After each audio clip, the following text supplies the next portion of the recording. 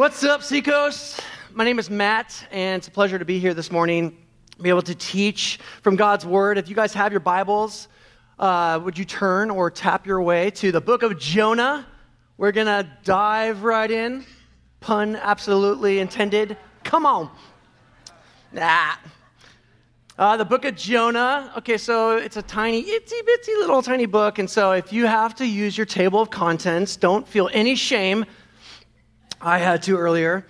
We're in a series called In Good Company, where we're looking at grace.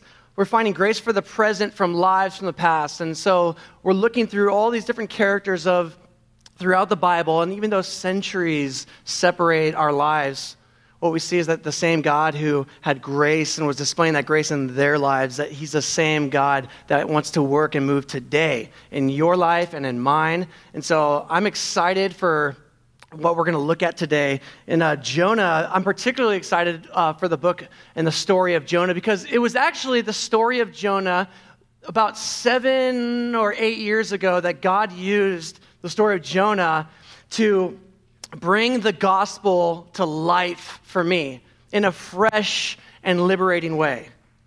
It was the story of Jonah. I'm going to do a quick little story here. I was, at the time, about 7 or 8 years ago, I was actually reading a lot of commentaries, reading through Jonah and reading commentaries and different books written on Jonah, just kind of eating it up. And I was on my little walk to go get coffee from the little coffee stand right around the corner, the corner of death, is what I call it. I mean, that corner is sketchy. But I was on my way back, on a leisurely little stroll, reading a commentary on the book of Jonah, and there was a sentence that I read. I was coming around the corner right there that I'll never forget. I'll never forget where I was and the sentence that I read, because it changed everything for me. The sentence simply was, "The gospel is for Christians too." Simple sentence. The gospel is for Christians too. I once heard someone say that books don't change lives, sentences do. And for me, that was so true right there in that moment. The gospel is for Christians too. See, God used that moment, he used that sentence to help me realize and understand something I desperately needed to realize and understand. You see, up until that point, I had what I would call a one-dimensional view of the gospel. I mean, the gospel was really good news for the unbeliever. It was amazing news of that Jesus came, he lived the life that we could never live, he died the death that we deserved to die, and that was amazing news for the person to believe who was not yet saved. That was news for the unbeliever, for the unsaved person. For me, I had a one-dimensional view of the gospel. It was just something that you needed to believe in order to get your ticket to heaven. It's forgiveness of sins and a ticket to heaven. And God used that moment to help me realize that I had a one-dimensional view of the gospel. I had viewed it as just, what it was good news for someone to believe in order to get saved, but then once you get saved, it's all about getting busy. That was the next step for Christians. There was no good news for me as a Christian. It was like, you believe this awesome news, get saved, now it's time to get busy. You went from getting saved to getting busy. That was my view. But God, what he showed me through the story of Jonah was that the gospel, it's not just the diving board that we dive off of, into the pool of Christianity, and then we swim to deep theological waters. No, the gospel is the pool. The gospel is the pool that we jump into and swim deeper and deeper into the gospel. You see, once God rescues us, he doesn't graduate us from the gospel. He grows us into it deeper. He grows us deeper into it. So Christians need the gospel just as much as non-Christians need the gospel. Someone else, I heard them say that the only antidote to sin is the gospel. And since Christians continue to sin even after they're converted, the gospel must be the medicine that Christians take every day. You see, the good news of God's relentless and rescuing grace for non-Christians is the very same news that Christians need to believe daily. And so God doesn't just save us by grace, he also grows us by grace. And that was something that began to click right there around the corner. The corner of death became the corner of life for me.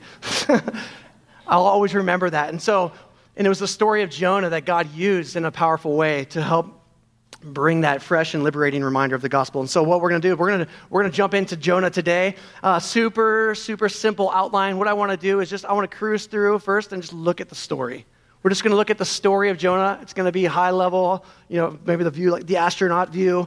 And then what I want to do is close by looking at the significance of the story. So first, the story.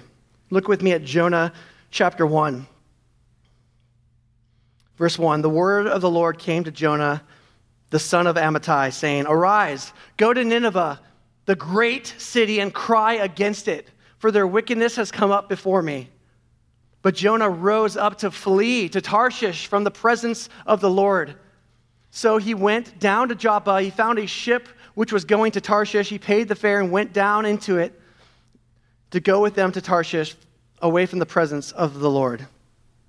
So some quick context here. Jonah, first of all, he's not some random dude that God's like, okay, who's going to go? How about you? You go. No, Jonah was a prophet. So his job was to go and to speak on behalf of God. To speak on behalf of God. And it was interesting, too, it was pretty rare that a prophet of Israel would go and speak to a different nation. But here he's being called to go and to preach against Nineveh. Jonah's when we read about him in the book of Jonah, it's not the first time he's mentioned. Actually, back in 2 Kings, there's a little story there of Jonah actually having a successful prophecy which benefited Israel at the time. In 2 Kings, you can read about that story. So Jonah was it's likely he was well known. He was a successful prophet. He was maybe a rock star prophet with a great resume and just an awesome reputation. And now God has a new assignment for him. Go to Nineveh and preach against it. Now, Nineveh, there's a lot we could say about Nineveh, but what we need to know is that Nineveh at this time, they were the bitter enemies of Israel, and there was one of the biggest and one of the baddest cities that there were. I mean, their reputation was pretty gnarly. They were greatly feared for their brutality. I mean, no one had a worse reputation. I was reading about some of the stuff that they were known for. I'm not even going to go into the details of it. It's disgusting. Just to know this, that their foreign policy consisted of terror and atrocity. And then there's Jonah, who he probably possessed a strong sense of national and spiritual pride in who he was, where he was from, and now God's saying, you're going to go to the enemy and preach against them. And if you're reading the story, if you were hearing it for the first time, you might be thinking like, dang, okay, Jonah's going to go and preach against the enemy, and God's going to wipe him out. Jonah's going to have another W. He's going to win. He's going to come back. He's going to be a national hero. I mean, that would be pretty cool, wouldn't it?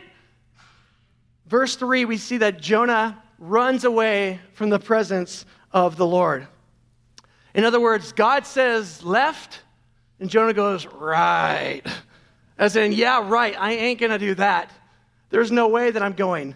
And I think with the reputation that Nineveh had of being the atrocity and all of the different things that they were known for, it might be easy to assume Jonah doesn't want to go. I mean, that's pretty scary, right? That's like some pretty gnarly stuff. I don't want to put myself in danger.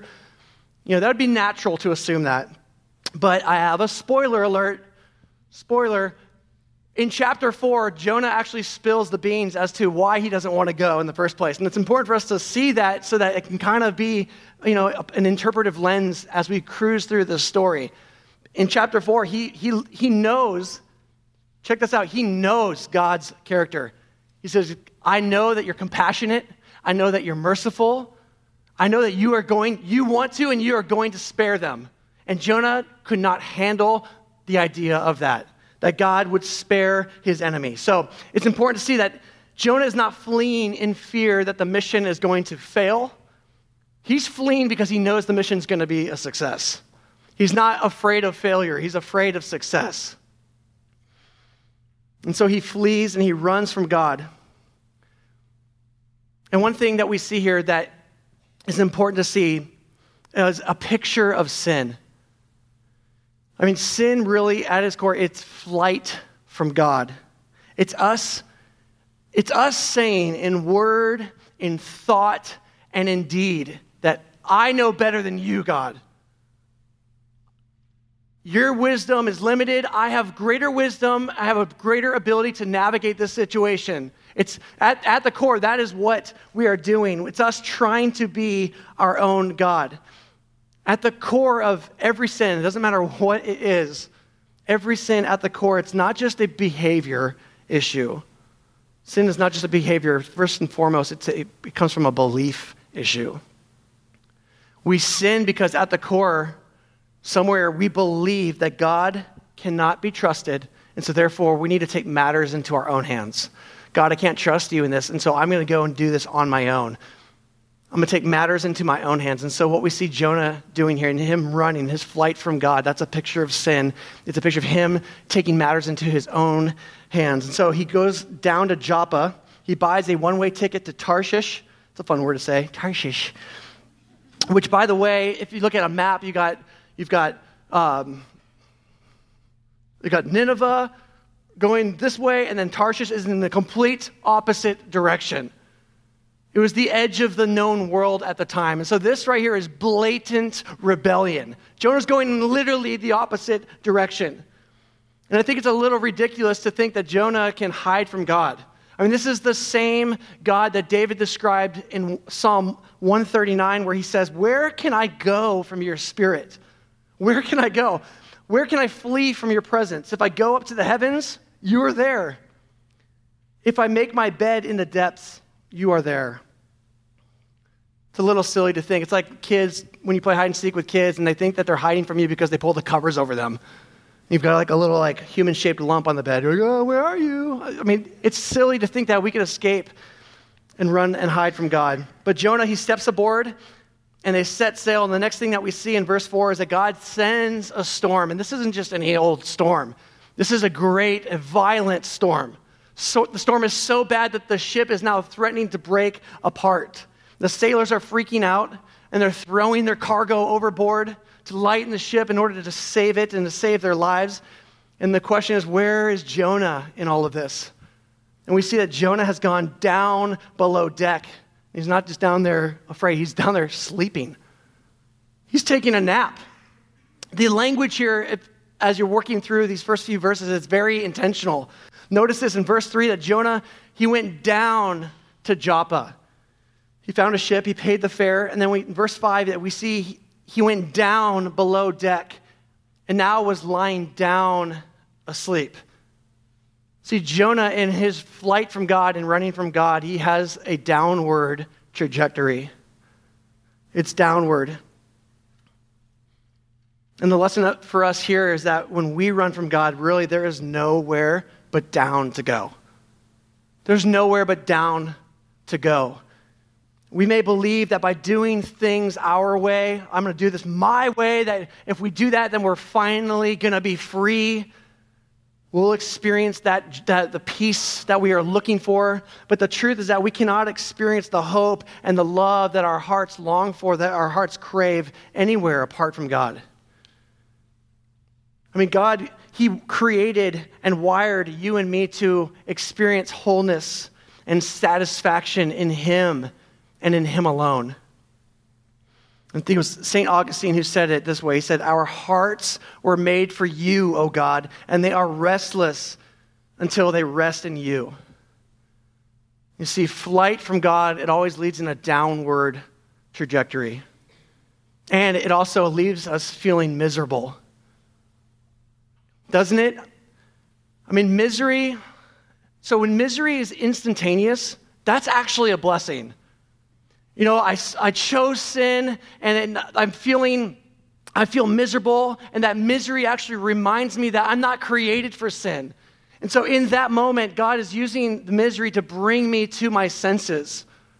When it's instantaneous like that, I get to confess, I get to repent, I get to praise God for His forgiveness and for His love. When misery is instantaneous like that, it's actually a blessing, it's a gift. But more often than not, what we see is misery comes as a slow and subtle numbing of our soul, leaving us calloused to the very things that were meant to make us feel alive. It comes when we make slow and subtle compromises in our lives. You know, one example is marital affairs. I mean, affairs don't happen overnight. They happen as a slow process of your heart becoming cold to your spouse and being warmed by another. And what was once unthinkable becomes desirable, now becomes acceptable. And so it's the slow process of us becoming and falling asleep to the very things that were meant to make us feel alive. The love of God, his joy, internal shalom. And so we see this downward trajectory. It always leaves us feeling miserable, whether it's instantaneous or not. It always leaves us feeling miserable, and guess what? It will make others in our lives miserable as well. I mean, just think about the sailors. They were having a pretty great day until Jonah decided to run from God and chose their ship. They're in the mess that they're in because of Jonah and him running from God. But let's make no mistake about it, the misery is a gift. It's God's gracious reminder to you and to me that we're not created for sin. Sin will never satisfy. The only satisfaction we will ever find is in him.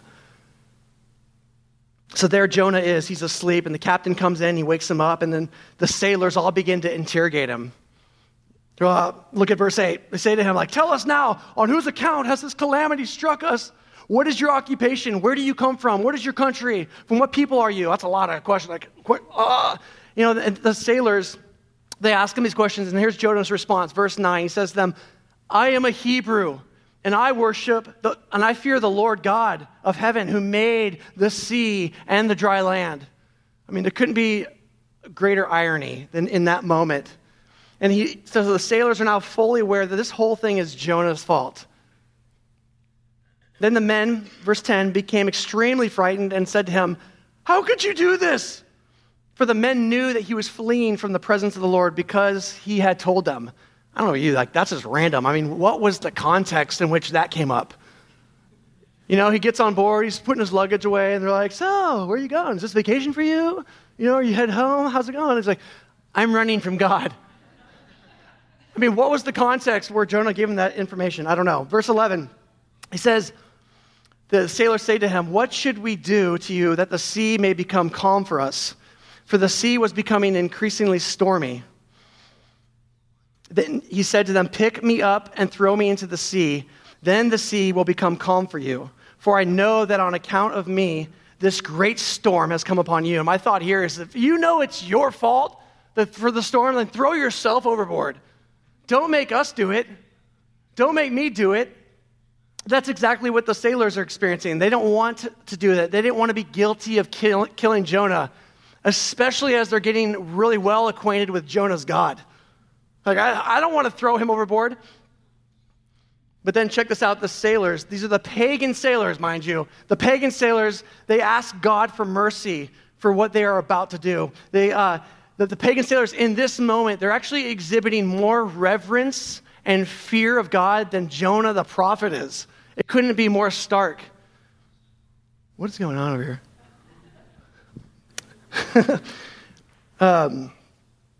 Try not to be distracted. Focus. So check it out, verse 15. They picked up Jonah, they threw him into the sea, and the sea stopped its raging.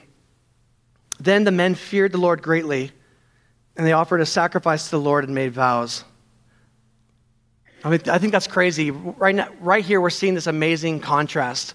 We're seeing a hard-hearted prophet rebelling against God, contrasted with soft-hearted pagans who are now repenting to God.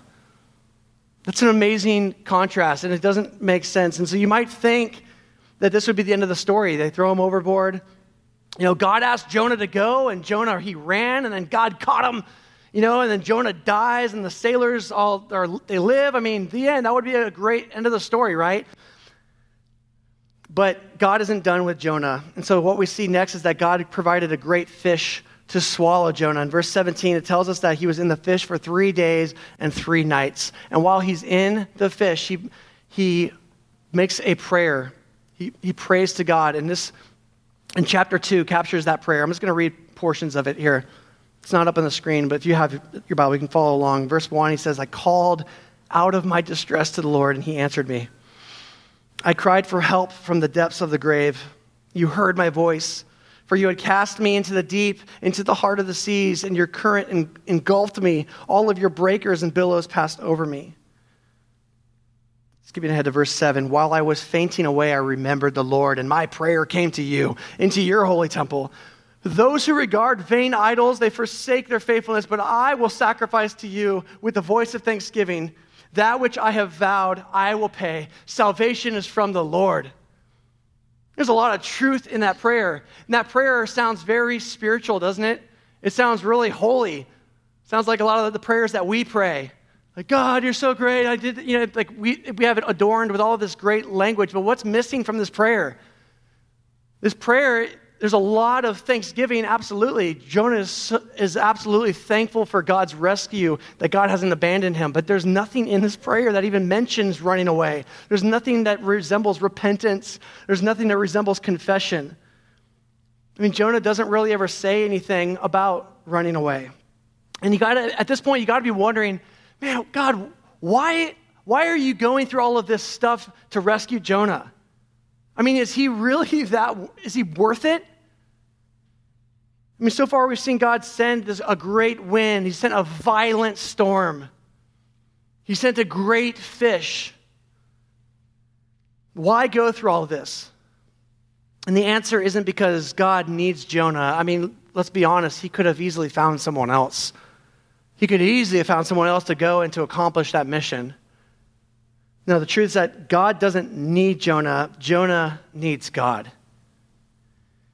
I mean, think about this. What would have been the unloving thing to do in this situation? The unloving thing to do, from God's perspective, would just be to let Jonah go. All right, go have your way. Go to Tarshish, collect seashells for the rest of your life. I don't care. I mean, that would have been the unloving thing to do. Let Jonah go, have his way, be separated. But God isn't in the business of giving up on those he loves. He's a God who relentlessly pursues rebels, relentlessly pursues runaways. And you see the storm, this was a huge paradigm shift for me. The storm was not punishment. It's easy to look at the storm and, God's just punishing him. He's so mad. He's so angry. So therefore, don't make God angry. Don't make him mad. He's going to get you.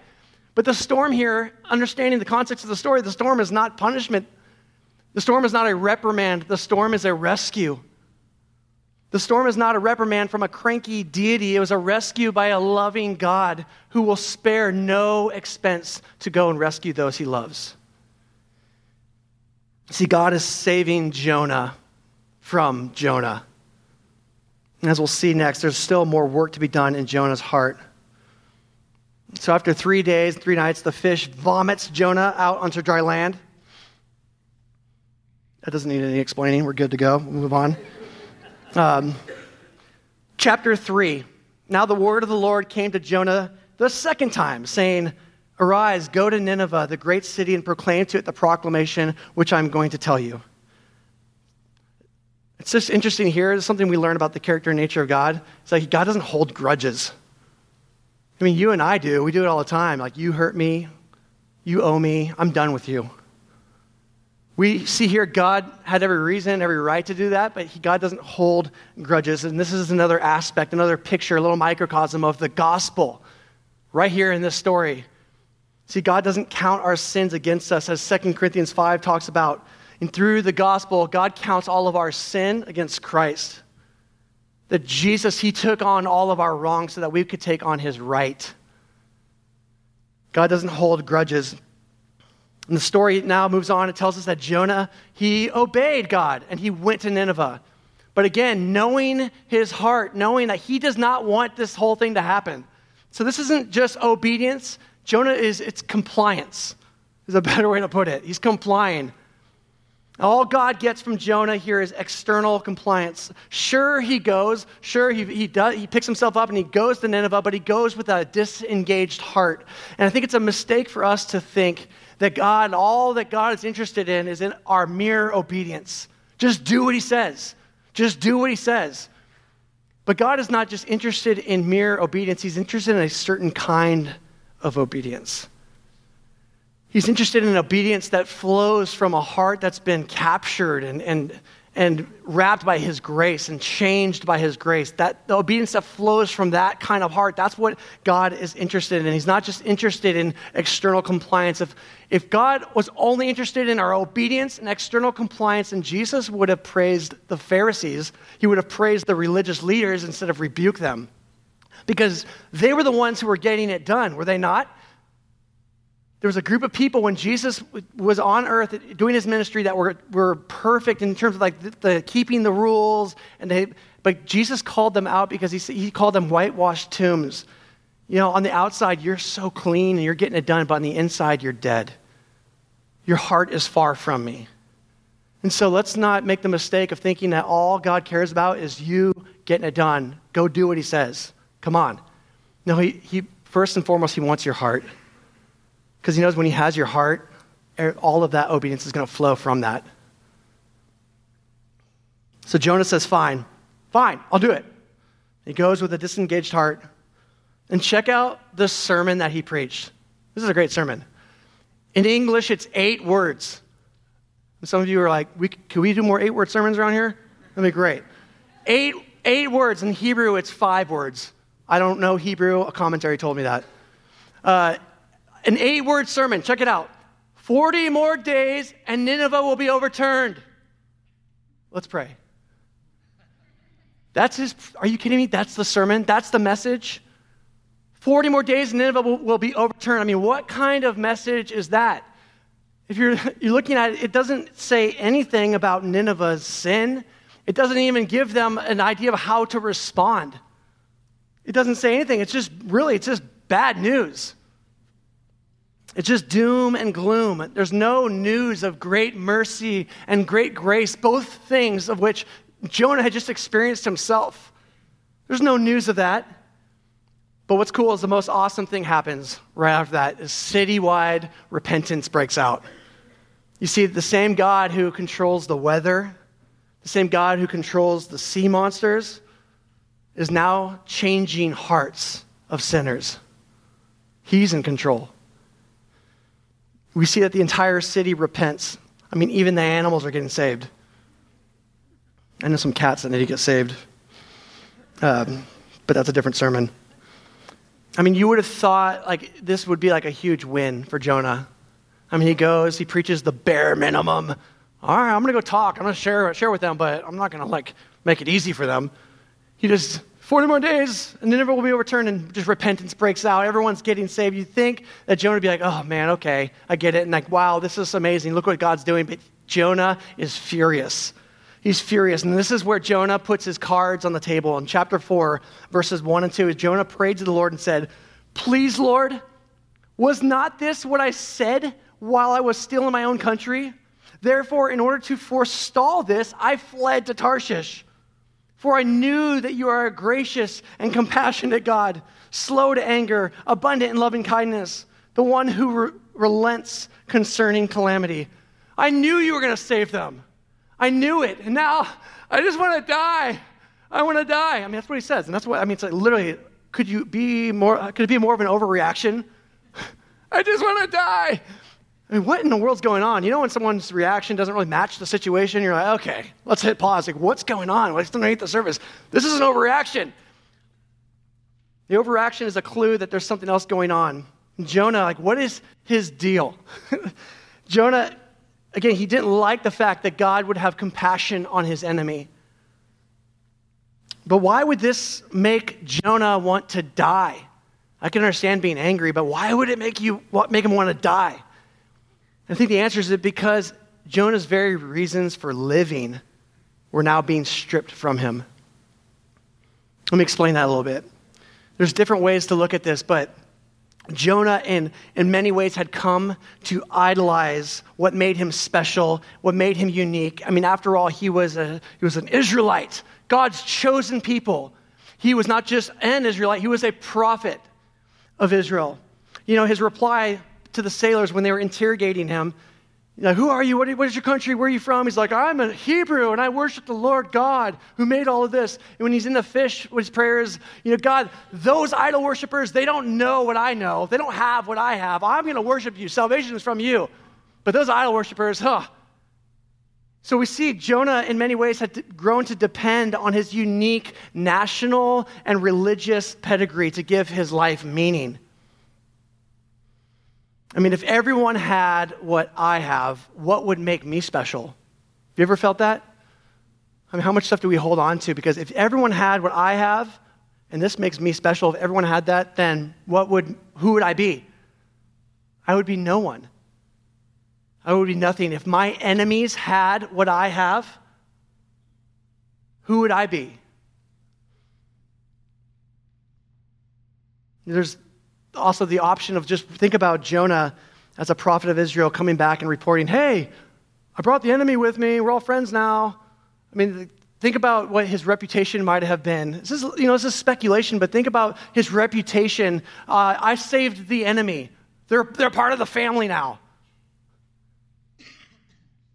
Maybe losing his reputation would be too much to bear. What are other people going to think of me? Whatever it was, God here was exposing Jonah's idols.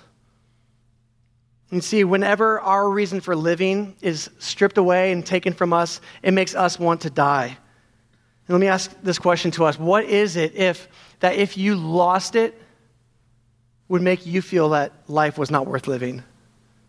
Chances are we all have that thing. What is it if you lost it would make you feel like life was not worth living? What do you trust in other than Jesus to give your life meaning and to make life worth living? And just know this, that God is absolutely, relentlessly committed to setting you free from whatever it is that you're worshiping that is smaller than him. And so God asked Jonah, do you have any right to be angry? And Jonah's like, pfft. So he goes outside of the city. He sets up a little camp out there.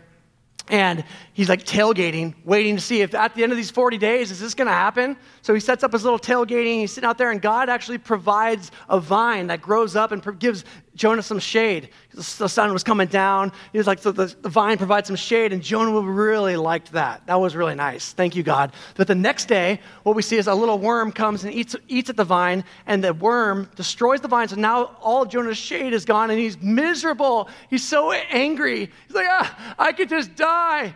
God's like, do you have any right to be angry about the vine? He's like, I do. Now just kill me. And this is how the book ends, with God saying this to Jonah. Verse 10, you had compassion on the plant for which you did not work and which you did not cause to grow, which came up overnight and perished overnight. Should I not have compassion on Nineveh, the great city in which there are more than 120,000 persons who do not know the difference between their right hand and their left hand, as well as many animals? The end. That's where the story ends, which just feels random. I want to know, when does chapter 5 come out?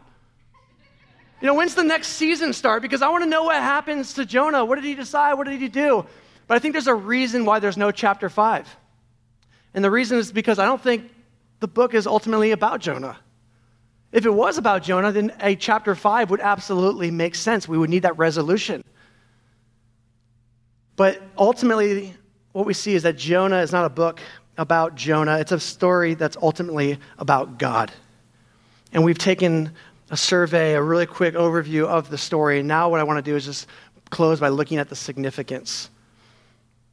You see, Jonah, in many ways, is about Jonah, his story of running and what we've covered. In many ways, we could say that Jonah is about us, that there's a Jonah inside all of us, and we're all running in one way, shape, or form. But ultimately, what we see here is that Jonah is about God. It's a story, ultimately, about who God is. You see, many years after Jonah was sent, God would send another messenger. And this messenger would be very different than Jonah. This messenger went on the mission that was given to him willingly. He went joyfully, and he went without hesitation. And unlike Jonah, who in rebellion, he ran from his enemies, this messenger in submission ran toward them. And this messenger didn't just have a message. This messenger was God's message to the people. John chapter 1 calls him the Word. He was everything that God wanted to say to this world in a person. You see, Jesus is the true and better Jonah, who succeeded where Jonah failed. You see, Jonah, he waited to get thrown overboard, but Jesus doesn't wait to get thrown overboard. Jesus dives in head first, and he takes on the depths of our sin. And in that deep, deep darkness, he was overcome by the waves of our guilt. And 3 days later, he emerged from that deep darkness victorious and determined to pursue his enemies with life-giving love. You see, this whole story is about God's relentless and inexhaustible grace, not just for the good person, not just for the deserving person, but for the bad person, for the undeserving person, which is all of us. It's a story about God's unrelenting affection, not just for friends, but for his enemies, for rebels, for runaways. It's about his unrelenting affection, not just for the Ninevites, for the unbelievers, but for all of the Jonahs as well, all of the believers. You see, God's grace is aimed at all of us. The gospel is for Christians too. And God's rescuing grace, it doesn't just save you. It doesn't just give you that ticket to heaven. God's grace is what grows you. God's grace, it doesn't just ignite the Christian life. It's the fuel that keeps it going. And this inexhaustible, relentless grace is it's the grace that is what we celebrate and what we remember when we come to the Lord's table and take communion. See, the story of Jonah, it shows us in many ways that God, he spares no expense to come after those he loves. And the cross of Jesus Christ is the ultimate expression of God not sparing any expense to come after, to rescue those he loves. I mean, he did not even spare his own son. And so when we come to the Lord's table, we're coming not to remember and celebrate our work and look at all the things that I've done, my work, my accomplishment. No, we come to the Lord's table to remember and to celebrate his work, what he has done for us, what he has done in order to bring runaway rebels home. So I want to invite the band to come back up, and we're going to go into a time right now of communion. And there are some tables spread out around the room. And on the tables, there's bread and there's a cup.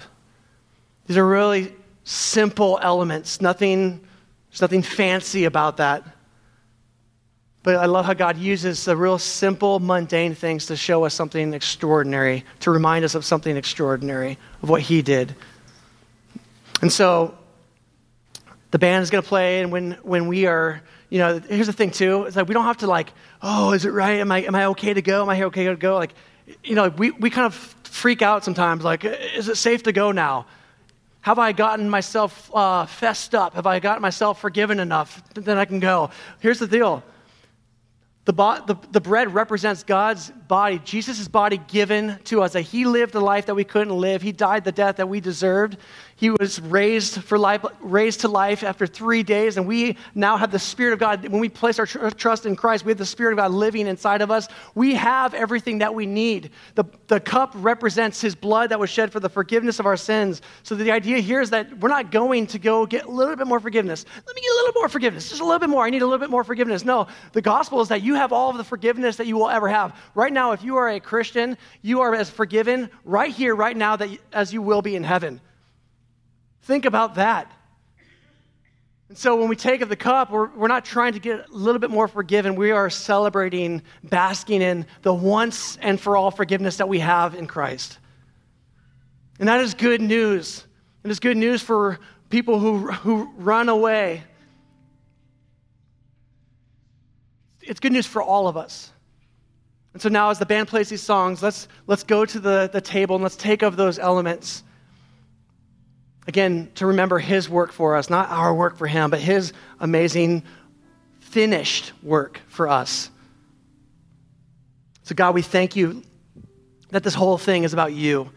This whole story is about you. It's about your pursuit of us. God, that there's nowhere we will be able to hide. God, for all of the runners in the room this morning, God, may they experience your relentless, inexhaustible love pursuing them, not to punish them, God, but to bring them home back to you, where we were created to be. God, thank you for your once and for all forgiveness, your acceptance of us. And so right now we want to just remember and reflect on that. We thank you, God, for who you are and what you've done. So let's take time to do that now.